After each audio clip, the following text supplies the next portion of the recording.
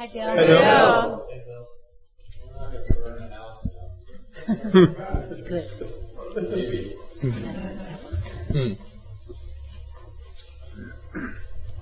Well, this is what happens when you never say no. You end up in Salt Lake City. It's 40 degrees out and I'm freezing my ass off. You don't have to stay here. You can move.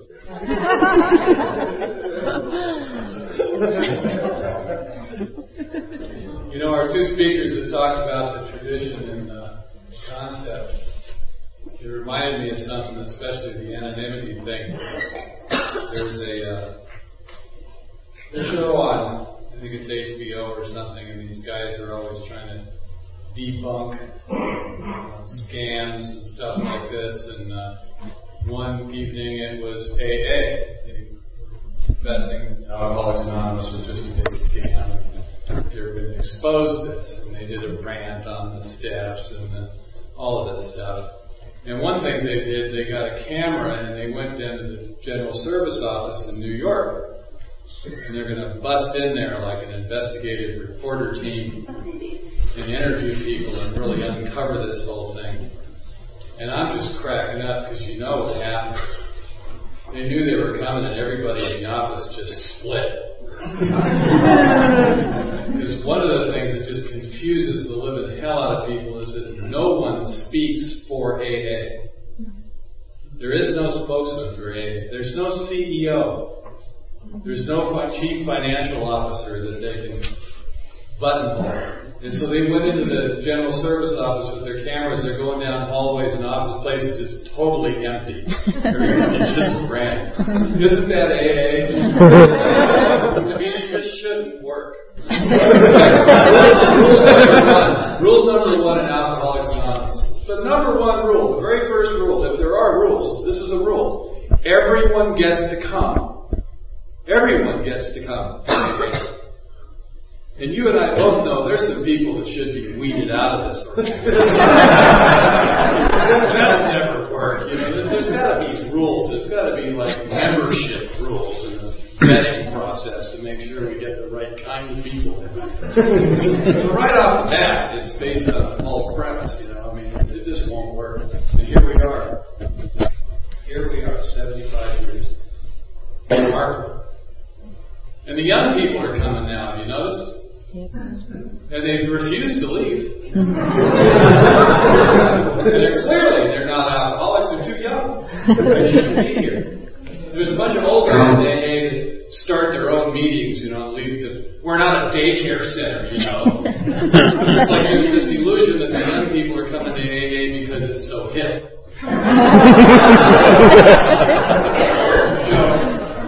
Smoke some reefer and go to AA. That'll be fun.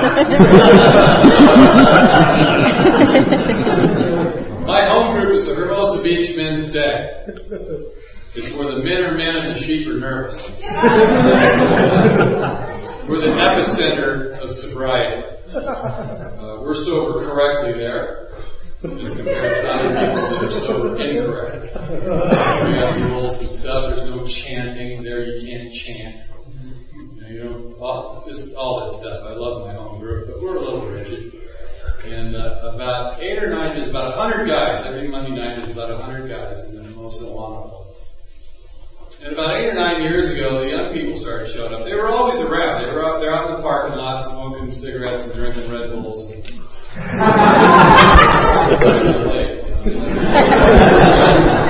Finally, they started matriculating actually into the meeting. A couple of people that got into the meeting started getting sober, and pretty soon they started sponsoring each other. About 5 or 6 years ago, there was a young guy taking a birthday cake for 1 year, and he's 15 years old. And when you take a cake there, you got to stand up at the end of the room. We all sit in kind of a circle. There's several different rows in there. So you got to stand up at the head of the room, which can be very intimidating because we are judging you. Let's be clear on that. And this kid stands up there, and he's about that tall. He's not done growing. He's 3 feet tall. And he takes his cake, and he gave the most right-wing Death Squad AA pitch I've ever heard. At the end of it, he's standing up there and he's yelling. He's pointing his finger at everybody. He goes, if you're sitting out there and you don't have a sponsor, you're not working the steps, may God have mercy on your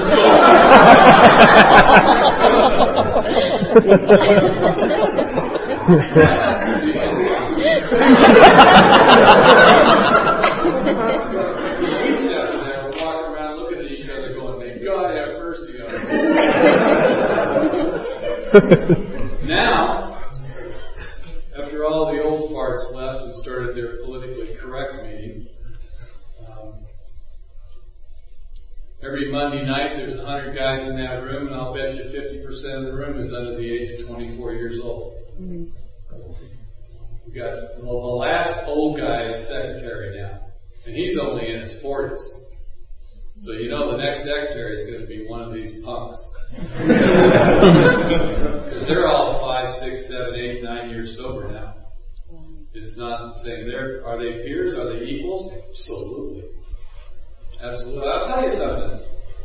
When you're sponsoring these guys, when you're sitting across the table from them reading the book, the age difference goes away. It's amazing. I mean, it literally goes away because you're not talking about that. Mm-hmm. You're not talking about what we used to do when we were kids and stuff. That isn't what the conversation's about. And every once in a while, they want you to meet their parents. And I get nervous. Like I'm 20 years old and I'm going to go meet her parents. I get nervous like that, and they show up and they're young enough to be my kids. I used to think I was a father figure. I'm a grandfather figure. How did that happen?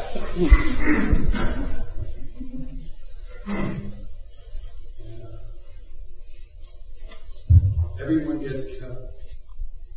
Everyone. You don't weed anybody out here. When anyone anywhere reaches out for help, I want the hand of Alcoholics Anonymous to be there. For that, I'm responsible. I don't get to turn anybody. Nobody. We'll talk about that a little bit later, because you can find support for turning people down. You can find support around here for not working with certain kinds of people and certain kinds of problems. People love to use identification as a weapon compared to a tool. It's supposed to identify with what? Identify with recovery, not with what you did to get screwed up. I don't care what you did. I don't care what your problem is. If it isn't going to work out between you and I, we'll find out soon enough. And maybe you need to hang on to me long enough till you find somebody that you really need to be with. I have no idea how I'm going to be used in this fellowship. I'm powerless. My story is I was a surfer and a biker and a tough guy. And I never went to the beach. My motorcycle rarely ran. And I was afraid to fight. But I looked really good. I had a little Nazi helmet for a hat and a primary chain for a belt, black greasy Levi's and big black boots with chains around them. I've got tattoos all over me. I had a clip-on earring because I didn't want to hurt myself.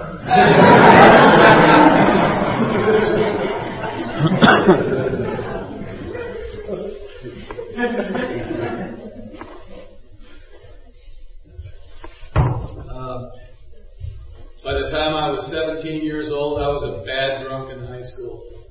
I started drinking when I was 15 or so.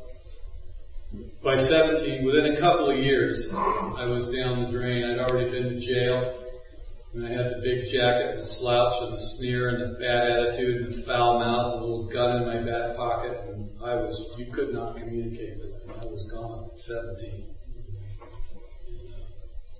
You know, all of us tell the same story. All of us tell the same story. We use different ways of describing it, but we talk about how long before we ever drank and used, we didn't feel part of it. We felt separate from it. We felt less than.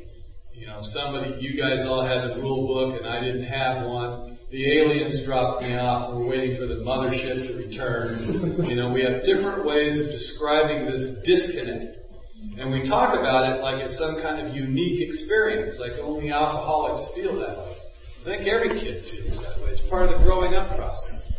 Every kid, if you ever had the experience of raising teenagers, every kid, if they reach that point where they're gawky and gangly and they got zits and they can't talk to girls and they're all weirded out, you've got all the power and they don't. They don't like that and they start pushing against you and you don't understand. And it's probably true, we probably don't understand.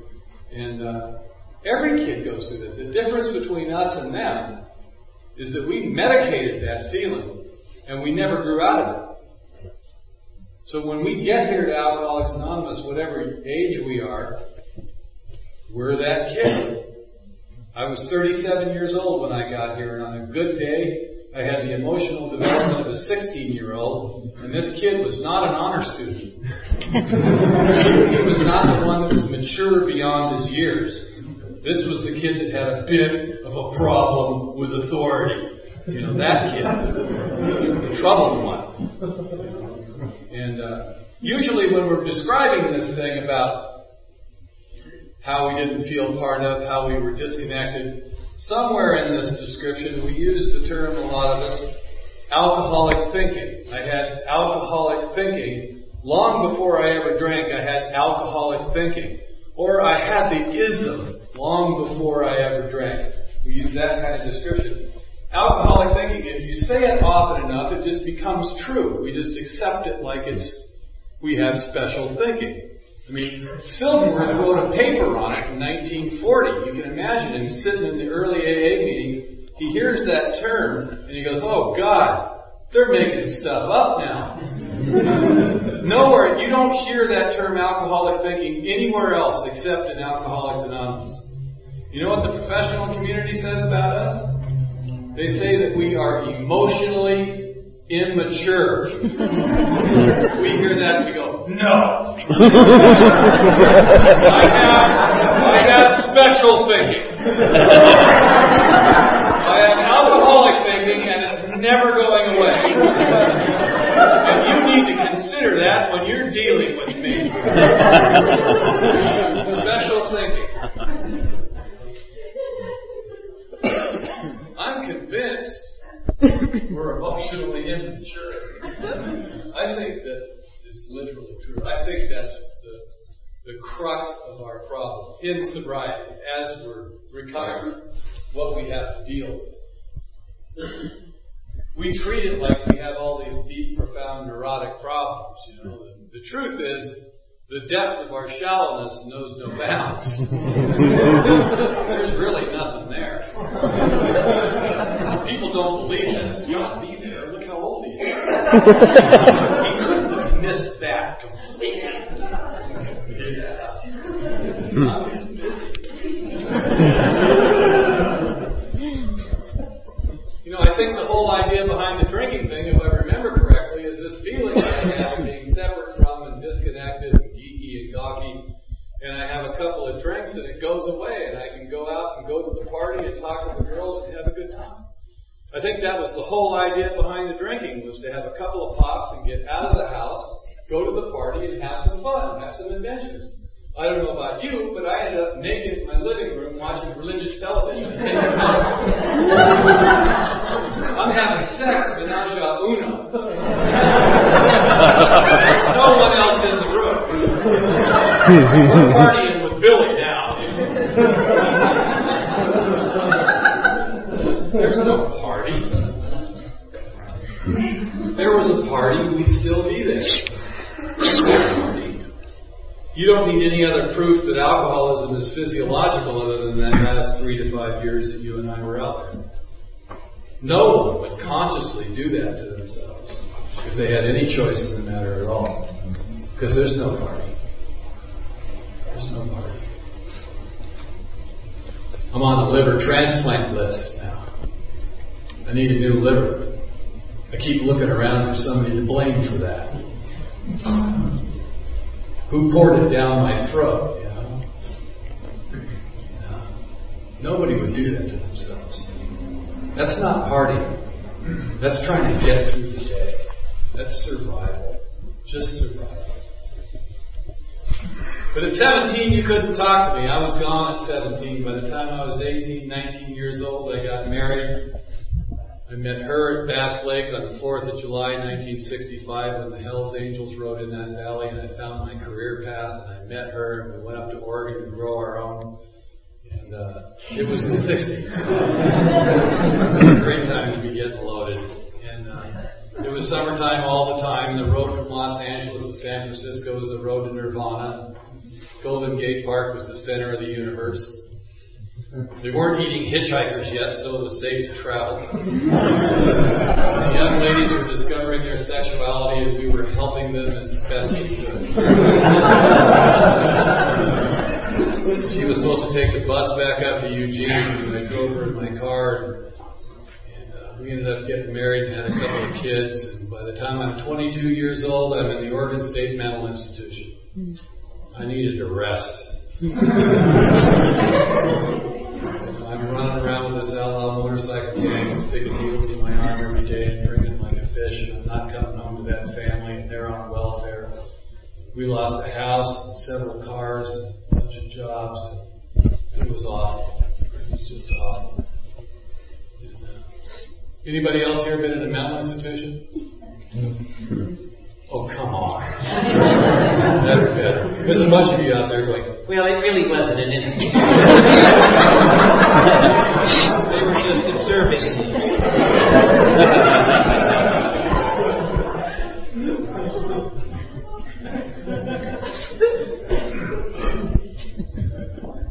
So I came back down to California, and the state of Oregon thought I should leave, and I agreed. I came down to LA, and I tried to get normal. My dad let me sleep in his garage, and he gave me a job in his machine shop in El Segundo. When I was 6 years old, my father got sober. When he died in '99, he was 45 years sober in AA. My mother was real active, involved in Al-Anon. So on top of all my other problems, we got raised in this AA house. There's nothing worse than living in a house with two people with clear eyes that know exactly what's going on. That's like living with the CIA.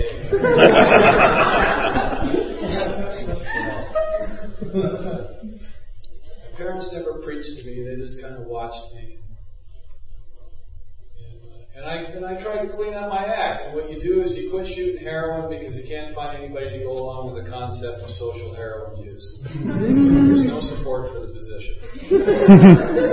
It's pretty much a lifestyle. So I quit doing it. I quit taking acid because normal people have two-way communication with each other. LSD is a one-sided deal. You really don't need another person.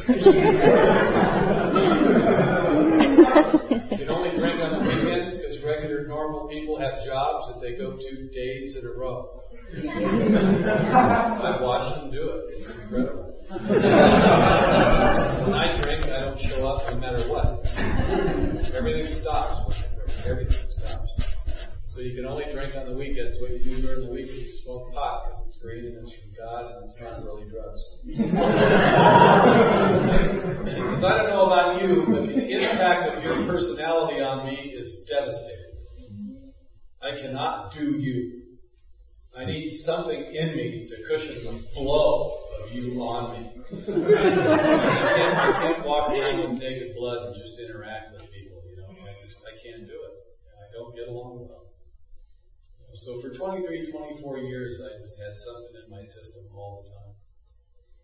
And in the end, the other thing about getting normal is you got to find a woman, because an alcoholic of my variety can never ever be alone. It is a group effort getting me through life. It takes a village. You can find people out there that will take on our case. And I met her, and we ended up getting married, and we had 2 more kids. And at 37 years old, I lived in the house with this woman with these 2 small children. And I had no emotional connection to another living human being. And I didn't know that. I didn't know it was that bad. I can't stand outside of myself and have a separate experience and compare it to the one that I'm having to determine that there's something wrong. I mean, the reason the alcoholic life seems like the only normal one, Because it's the only one we have. I mean, how would I know that I'm disconnected from you if I've never ever been connected? I don't know what connected feels like. I don't know that what I'm doing is I'm just reacting to how you feel impacts me. I don't know that I don't have any compassion. I don't know that I can't feel you in my life. I don't connect with you. Really at all. I need to have you around because I have needs that need to be met. You know, somebody has to cook. It helps to have someone else to have sex with, although it's really not mandatory. If you're going to have kids, somebody has to actually raise them, because I'm not going to. I don't know any of this. This is all hindsight. I don't know that it's that bad. At 37, there was no more drugs in my life. There was no more rock and roll. There was no more party. There were no more Harleys. We weren't looking cool. We were a mess. I weighed well over 300 pounds. I had a pinched nerve in my right shoulder because the muscles in my upper body had atrophied. My arm was curled up against my side. I got in a political argument in the second-story bar, and they threw me out of the place. This is another thing, another indicator of alcoholism is when you're correct and in the hospital. I shattered my ankle. I got pins and screws in my ankle. I walked with a pronounced limp, and I think I just felt death coming up behind me. I think what happens to most of us when we get sober is we just fall over from the sheer exhaustion of the lifestyle. Some of us die. Lots of us die. Some of us just fall over and we raise the flag. So on this particular day, in March of 1985, like any good gangster, I called my mom.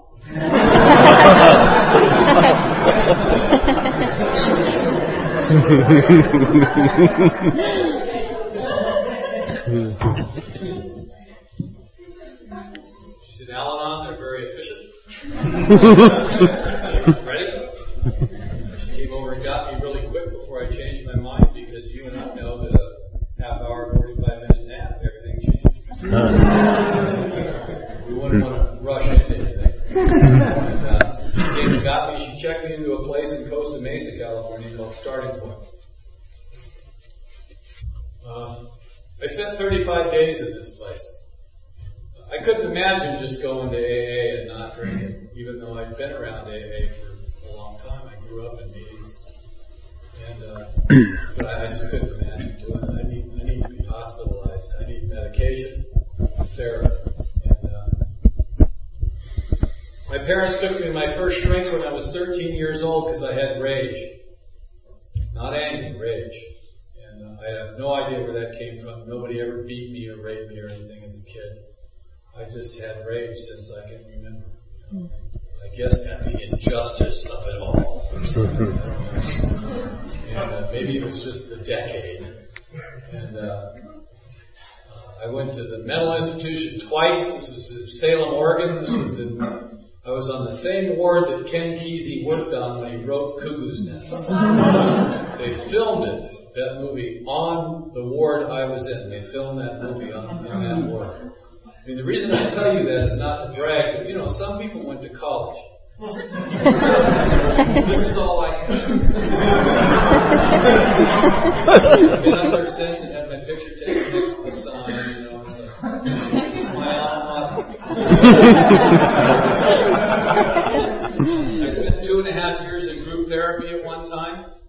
I've been to several other therapists and psychiatrists over the years. I've been gestalted and rolled and primal screamed. I know more about myself than is safe to know. But it is my favorite subject. So while I was in this place for 35 days, they made me wear a sign around my neck. I had to make the sign. We made it in crafts. A rectangular piece of cardboard with a string that went through it, and it said on there, I am not a counselor. Evidently there was some confusion. And then they let me out. They just let us out. Like we're okay now. Go forth, multiply. Where do we end up? Here. This is it. Alcoholics Anonymous is the world's aftercare program. This is where we are. It's linoleum floors and metal folding chairs for the rest of our natural lives. Party. Do you know there's no referrals from AA? Did you know that? There's no place you go where you walk in and you say, I'm from AA. They sent me here. That place doesn't exist. This is it. This is the last house on the street. When all the insurance money runs out, they're all done gestalting and rolling and stuff. This is where we end up. This is it. We are the counselors.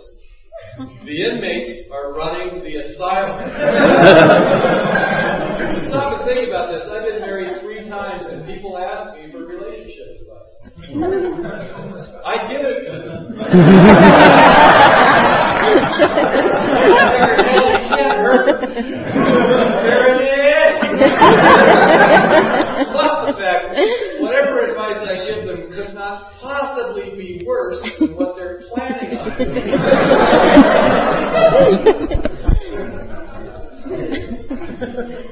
What kind of advice do we give? This guy comes up, this is a true story. A guy comes up to me and he says, I'm thinking about marrying a nude dancer. What do you think? I said, probably not a good idea. But if you do, I'll come to the wedding. This is for anything.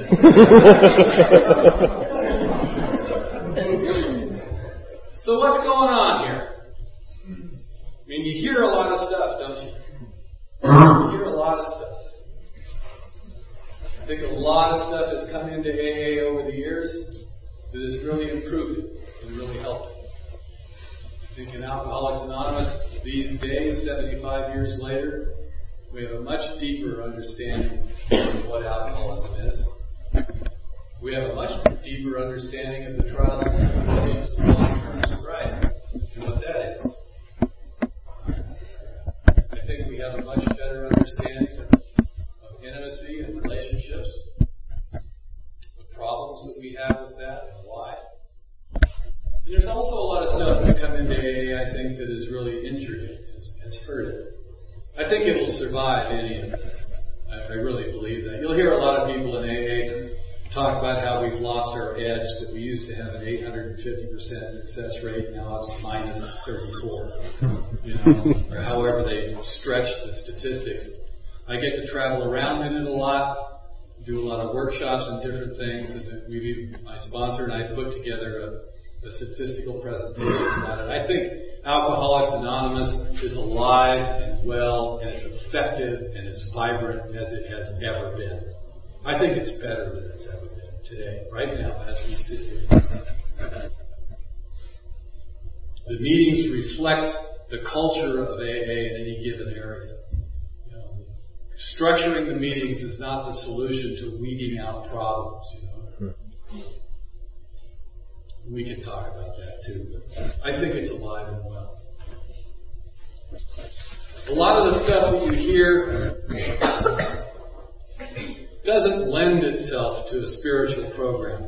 There's a whole community out there, a whole industry set up that wants us to go back into the past and flesh out the root cause of our problems, expose them to the light of day, understand them intellectually, adjust our behavior accordingly, and then everything will be okay. That's not been my experience here. I love that process because it's all about sitting around talking about me. I can do that ad nauseum. I'll do it forever. And I'll suck you in to help me do that. You get a whole group. You'd love to have me in your support group. I'm real interactive. I pretend to care and everything. I can fake emotions. And like I told you before, I don't know that I'm faking it. I think I'm really feeling them because I've never felt them. So I really don't know. It seems real to me. I'll look right at you and hold you right in the eyes and tell you that I love you with all my heart and believe it and have no concept or any idea what that means at all. And I've never felt it. I feel need, but do I feel love? Do I feel intimacy? You ever had somebody say to you, he's not emotionally available for me? You ever heard that? Yeah, there's some laughter of recognition. They stand right in front of you and they say it many different ways. They say it to us in many different ways. They say, you're not in the same room that I'm in. You don't hear me when I talk to you. You just nod your head. And we stand and we look at these people that are saying this to us and we think to ourselves, or sometimes we say it out loud, what the hell are you talking about? I'm right here. I come home every day. I'm right. What are you talking? What do you want from me? Then we write books about, men are from Mars and women are from Venus. We start talking about how radically different these women are than we are, to justify our inability to connect with other human beings. We write books about how we don't, to make it okay. To rationalize and justify it. We make you crazy so that we'll feel better about ourselves. That's what we do. Well, when they say that to us, that we're not emotionally available, what they mean by that is I've got something that they want and I'm withholding it. The truth is worse. I don't have it. And I don't know that I don't have it. You've convinced me that I've got it. And I'm helping you look for it. And this dance is going to go on forever. Forever.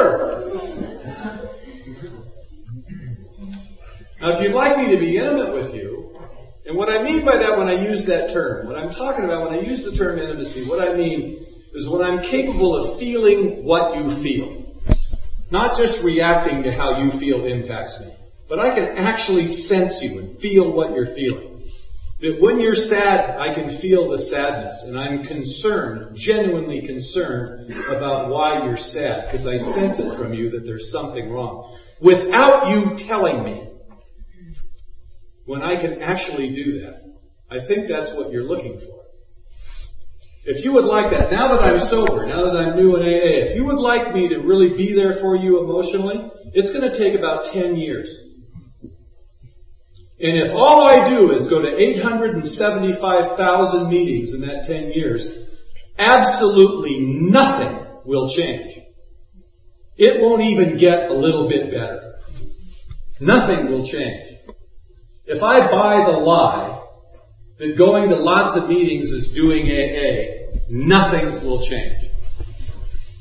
If I buy the lie that there's many different forms of 12-step work, find what fits for you. If I buy that lie and I only do the things that I'm comfortable with, nothing will change. Nothing. Recovery by its very nature is uncomfortable. And I will never consciously put myself in an uncomfortable position. Why the hell would I do that? I spent my entire life making sure that I'm comfortable. That's what it was all about. Making sure that I felt comfortable. Creating an artificial emotional environment in myself through the input of chemicals. And now you're going to tell me things like, here's a bad thing in it. Take what you can use and leave the rest. Really? You're going to leave that decision up to me with this finely tuned instrument that I bring to you. This emotionally immature kid. Yeah, take what you can use, whatever you like, do that. If there's something you don't like, don't do that. We don't want you to be too uncomfortable here in the recovery process.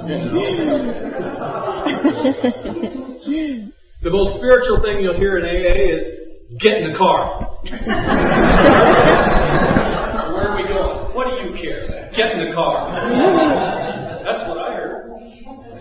I lucked out. I found some guys that just get in the car. Matter of fact, they'd look at me and they'd say, go get in your car. My sponsor said the reason I was sent to AA is that you guys needed better transportation and I had a better car. So I drove the assault vehicle for years, So here's what I think's going on. The first step says that we're powerless, right? They said that we were powerless over alcohol because they didn't want us to just run screaming down the street. And after 26 years of relatively deep research, I've yet to find anything that I have any power over at all. I think I am utterly, absolutely, completely, totally powerless over absolutely everything. I don't think I have any control or power over anything, any aspect of my life, or any other human being, or anything that goes on in the world. I have no power. I think in nature, as a human being, I am powerless, and I don't require any power. This is good news. This is good news. Because even if I think I have power, I don't.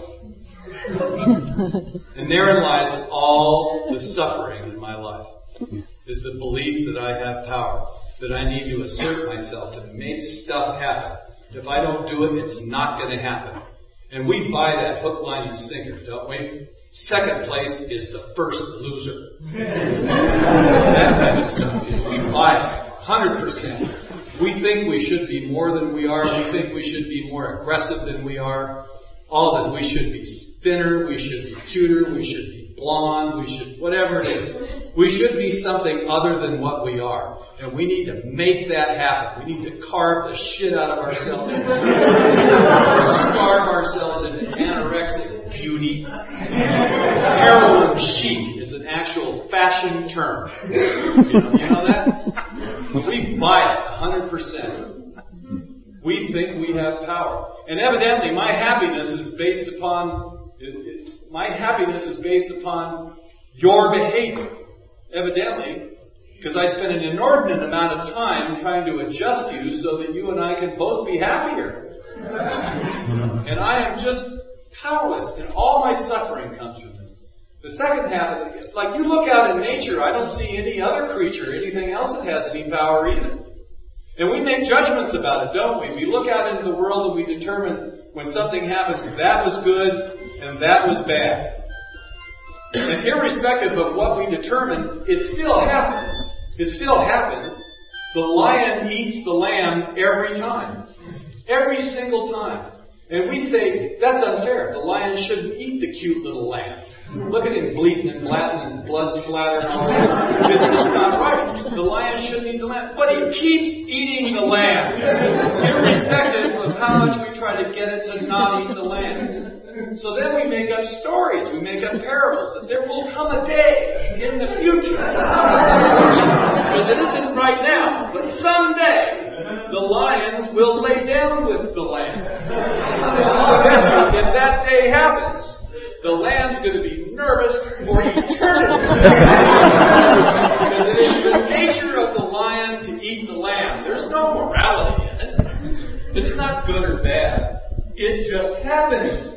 It's just like that. And we make all these judgments. Therein lies all of our suffering. The second half of the step says our lives became unmanageable. Like there's the illusion at one time it was manageable. I don't think so. I don't think my life requires management by me or anybody. I think it just unfolds. I don't think the totality of all things requires any input from me whatsoever for the unfolding to occur. It just happens. I'm just a participant at best. But as human beings, we can't stand that. We want to be in charge of the unfolding. We have desires and we latch onto them. And anything that happens that doesn't get us there, we reject it.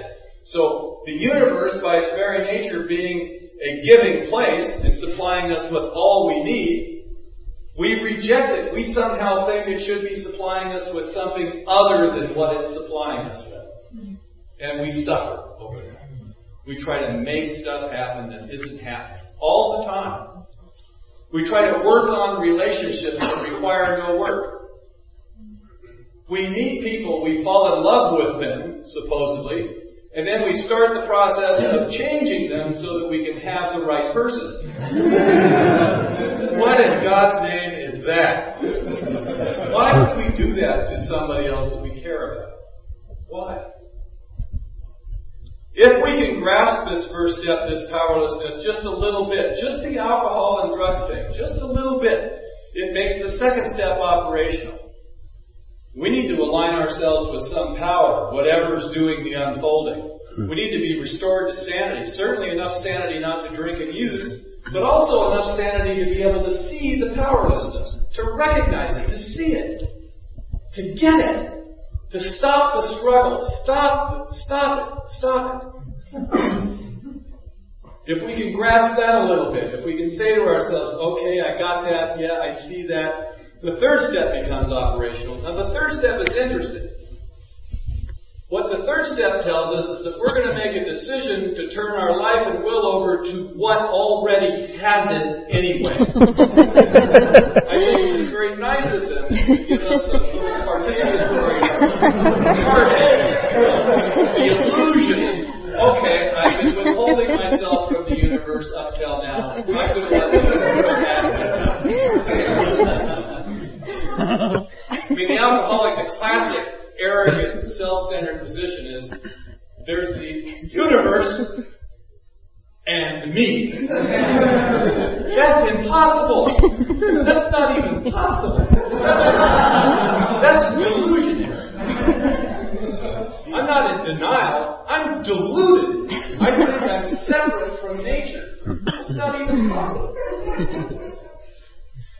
So the third step, what life and will is it talking about? The fourth step, the resentments, fears, and broken relationships. The end result of a life lived with seeming power. My happiness is dependent upon your behavior, and you absolutely insist upon living your own life. And that pisses me off at my core. This is not a light little hatred. This goes on for decades. And I grind on it. Fear because I have no plan B and this isn't working. So I hate you and I'm afraid of you at the same time. Broken relationships, if what I'm a sexless, if what I'm bringing to the table is resentment and fear, what other kind of relationship could I possibly have? They're all dramatic and traumatic, every one of them. It's always big, high drama. Shit flying around the room, screaming and yelling, and it's just horrendous. The fifth step is the ceremony that we go through to complete the third step. I have guys come to me and they say, it's time to do the third step. We're reading the book together, right? It's time to do the third step. And I look at the guy and I say, are you ready to do the third step? And he says, no. And I say, well, why not? He says, because I have a problem with God. Because we're always trying to make God an issue in AA. And it's not. God is not an issue. Who cares about it? It just doesn't matter. It's irrelevant. I don't need to believe in anything. It doesn't require me to believe in anything. It states that very clearly in the book, over and over again. So I look at this guy. He says, I have a problem with God. I look right at him. I go, so do I. Let's pray. And this stuns him. And the argument stops at that point. And I had a couple of guys actually come back with a retort, and they said, well, I don't even believe in God. And I look right at him and I go, well, nobody really does. Let's pray.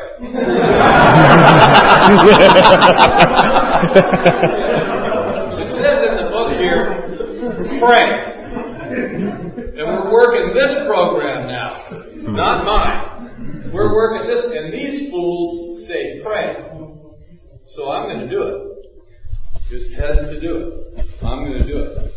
Don't argue with it. Let's pray. And when you look at them like that, you tell them you don't believe either, they have nothing to say after that.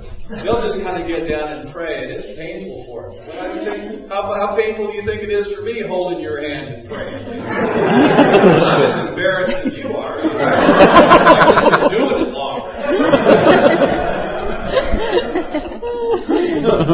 So the fifth step is the ceremony that we go through to complete the third step. We literally turn it over. We tell ourselves, another human being, and the manager, here's my stuff, I'm pooped, you take it.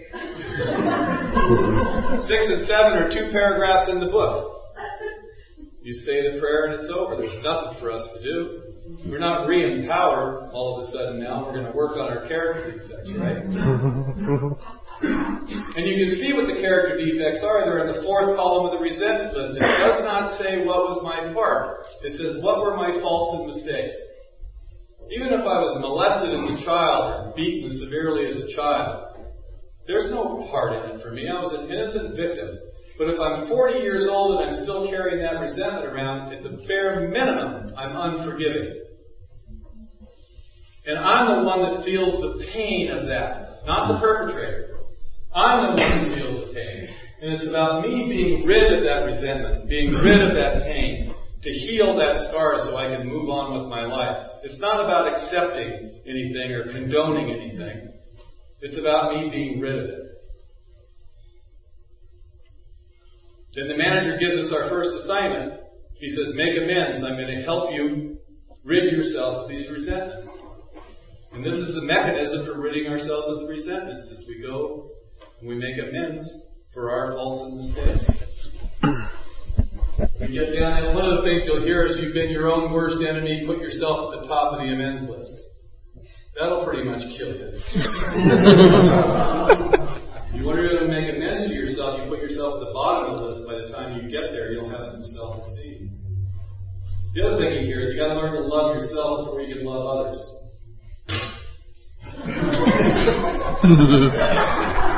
must have made that up at 4 o'clock in the morning. There's no other alternative. I mean, if I wait around to love me to get to you, I'll never get to you. All my life. Alcoholics Anonymous says, I am relieved of the bondage of self. It's over. I don't have to work on me anymore. It's over. Thank God. It's over. All I need to know about my childhood is, it's over. And it was an incredibly long one, my childhood. It's over. Now, at the end of the 9th step, am I able to be intimate? No. Not even close. 1 through 9 is Sober 101. It's the bare minimum. It's the beginning class. It's what I have to do in order to come up with a message that has some kind of depth and weight so that the recovery process can begin. People say 10, 11, and 12 are the maintenance steps. Maintain what? What have I got at the end of the 9th step? Is this just about not drinking? I don't think so. I think there's a lot more than that going on here. I think Alcoholics Anonymous is probably the single most significant social movement of the 20th century. I believe that it has absolutely nothing to do with me at all. It's not a self-help program. It's not therapy. It's a spiritual path. It's a way of life. And it has literally changed the world. It has changed it. It'll never return. And I'm part of this. I'm part of the instrument of God's will. The 10th step is a continuing inventory process. If what happened to me in March of 1985 is I was awakened, because I believe that's what happens to us, we wake up. Where I sat with an Indian guru one time, and I'm talking to him, me and another guy were just sitting there, this guy was giving some talks, and I'm talking away like I do, and he starts laughing at me. I go, what are you laughing at? He goes, I just love you alcoholics and drug addicts. I said, why? He said, the rest of them out there are trying to get awakened. You're just trying to figure out what the hell happened. Isn't that true? We woke up. We were awakened. The rest of the journey is to take that awakening and turn it into some kind of an awareness where I'm aware that I'm awake. And maybe there's something I can do with this. Maybe there's a reason for this. Maybe there's a job for me. Maybe there's something, maybe I have a purpose in my life that underpins everything else that goes on in my life. Maybe there's a deeper meaning here. Maybe I can be led. Maybe if I just pay attention, maybe I can help some other people. Maybe something will come from this awakening of mine. And the 10th step is all about that. There's a difference between self-obsession and self-awareness. In the 10th step, we watch ourselves move through life. We review the day. It's the continuing inventory process. It's like paying attention, being mindful, be awake. Pay attention. Great Zen saying, when you're doing the dishes, do the dishes. When we're alive now, if we're in the present moment, we're paying attention to what's happening right now. Right here, right now. That's all there is.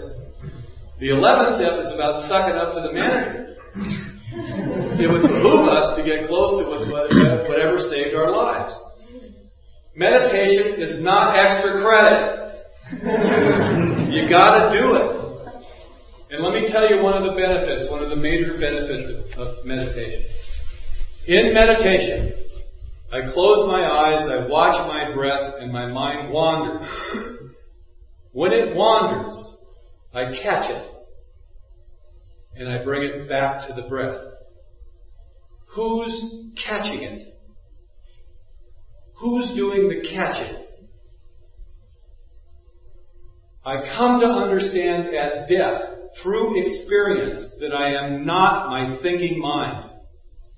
That's a game changer. That changes everything. I don't have to change this thing. I don't have to analyze it. I don't have to do battle with it. I can simply ignore it. It is not me. It's not even real. It creates nothing. It just takes credit for shit. And it's very flat and two-dimensional. It is not creative at all. It just takes the past and it projects it into the future. That's all it does. They were looking for you then. They're going to be looking for you tomorrow. It's that kind of stuff. That's all it does. It's the same old stuff. And we say stuff around here, say, my head's out to get me. We talk about it in the third person. I don't think it's out to get us. Why would it kill the host? I think it's trying to help. It's just stupid. It doesn't get it. It thinks it's me. It's as deluded as I am. We're in this together. It gets me thinking about it all the time.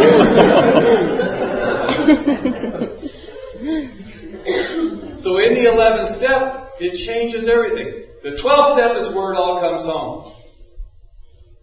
The 12th step is where it all happens. It's where the change occurs. It's where the psychic change happens. It's where I change. It's where everything changes. It's where we confront our defects of character. If you open your heart to the work, which is sponsoring people, it's the only job there is in AA. There is no other job. There's nothing else to do here. There isn't 47 different kinds of 12-step work. There's lots of ways that we can be active. But there's only one way that we really take the action. Sitting alone in a room with another alcoholic, reading the book, sharing our lives together. This is how we learn intimacy. This is how we develop compassion. The greatest weakness that I have within me are the aspects of my nature that have never developed. Not the parts that don't work well. Those are obvious. The arrogance, the egomaniacal stuff, the violence, all that stuff. You can pick those out. What about the stuff that's missing? What about the stuff I never learned? What's going to happen is I'm going to have a series of experiences that cause me to grow up. If you open your heart to the work, if you don't believe the lie that you can do other things, if you don't believe the lie that you don't have time to do this, or the big one, I have nothing to offer. That isn't what I do. I've actually heard people say, well, my form of 12-step work is I sit in the same chair in the same meeting all the time so people will feel comfortable when they come into the room. Kill yourself now. Put yourself out of the misery of us so that you don't have to watch you do that. You're never going to be humble by pretending to be humble. It doesn't work like that. Jimmy Wolf said, you'll never find peace through avoiding life. This is Alcoholics Anonymous. Recovery is uncomfortable. Get uncomfortable. I'm still uncomfortable after 26 years. I'm just used to it. I know it won't kill me. I know that I'll be okay now when I get in the car. I know that I'm going to have a new experience. If you open your heart to this work, whatever prejudice you have will walk across the room and ask you for help. And now you have a decision to make. If you want to hang on to your opinion and your prejudice, send it away. I used to stand up here at these podiums and I said if you were on medication, you weren't sober. I didn't really know anything about that, but I don't require any knowledge to really come up with an opinion. And I heard some of you say that, and it seemed like a real right-wing, badass opinion to have. So I just picked it up because it made me look good. So I was really actively involved in making a name for myself in an anonymous organization. I don't know what that is, but it's very strange. Very painful, also very painful. So this guy walked across the room and he asked me to help him. He says, I think you should know that I'm bipolar and I'm on medication. God. 2 rules. Always answer the phone. Get rid of caller ID. Have faith that whoever is calling you is supposed to be in your life. Quit controlling the experience. Have faith. Have faith that it's going to be okay. Rule number 2. Never say no. Ever. Have faith that whatever you're being asked to do is where you're supposed to be. You're powerless.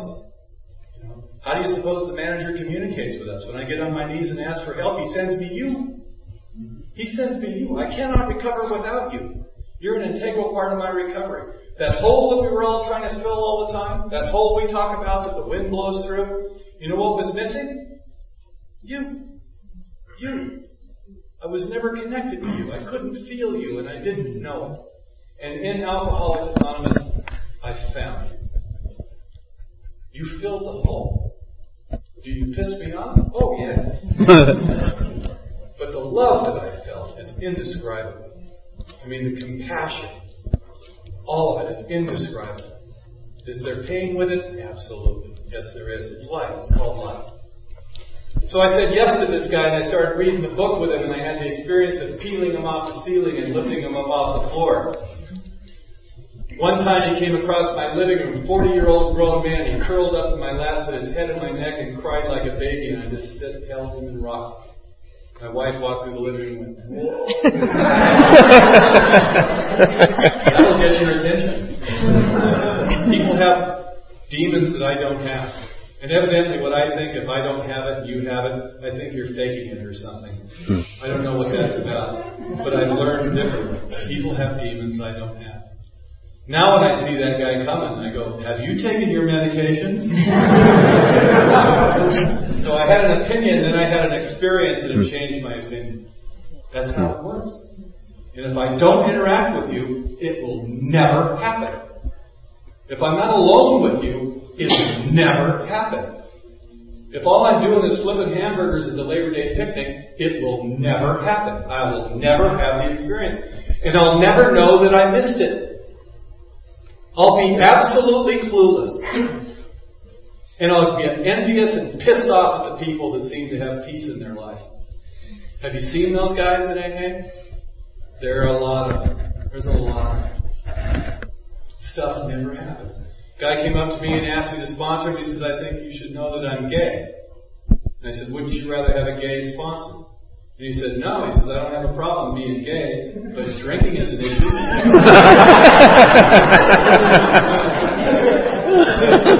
Who knew?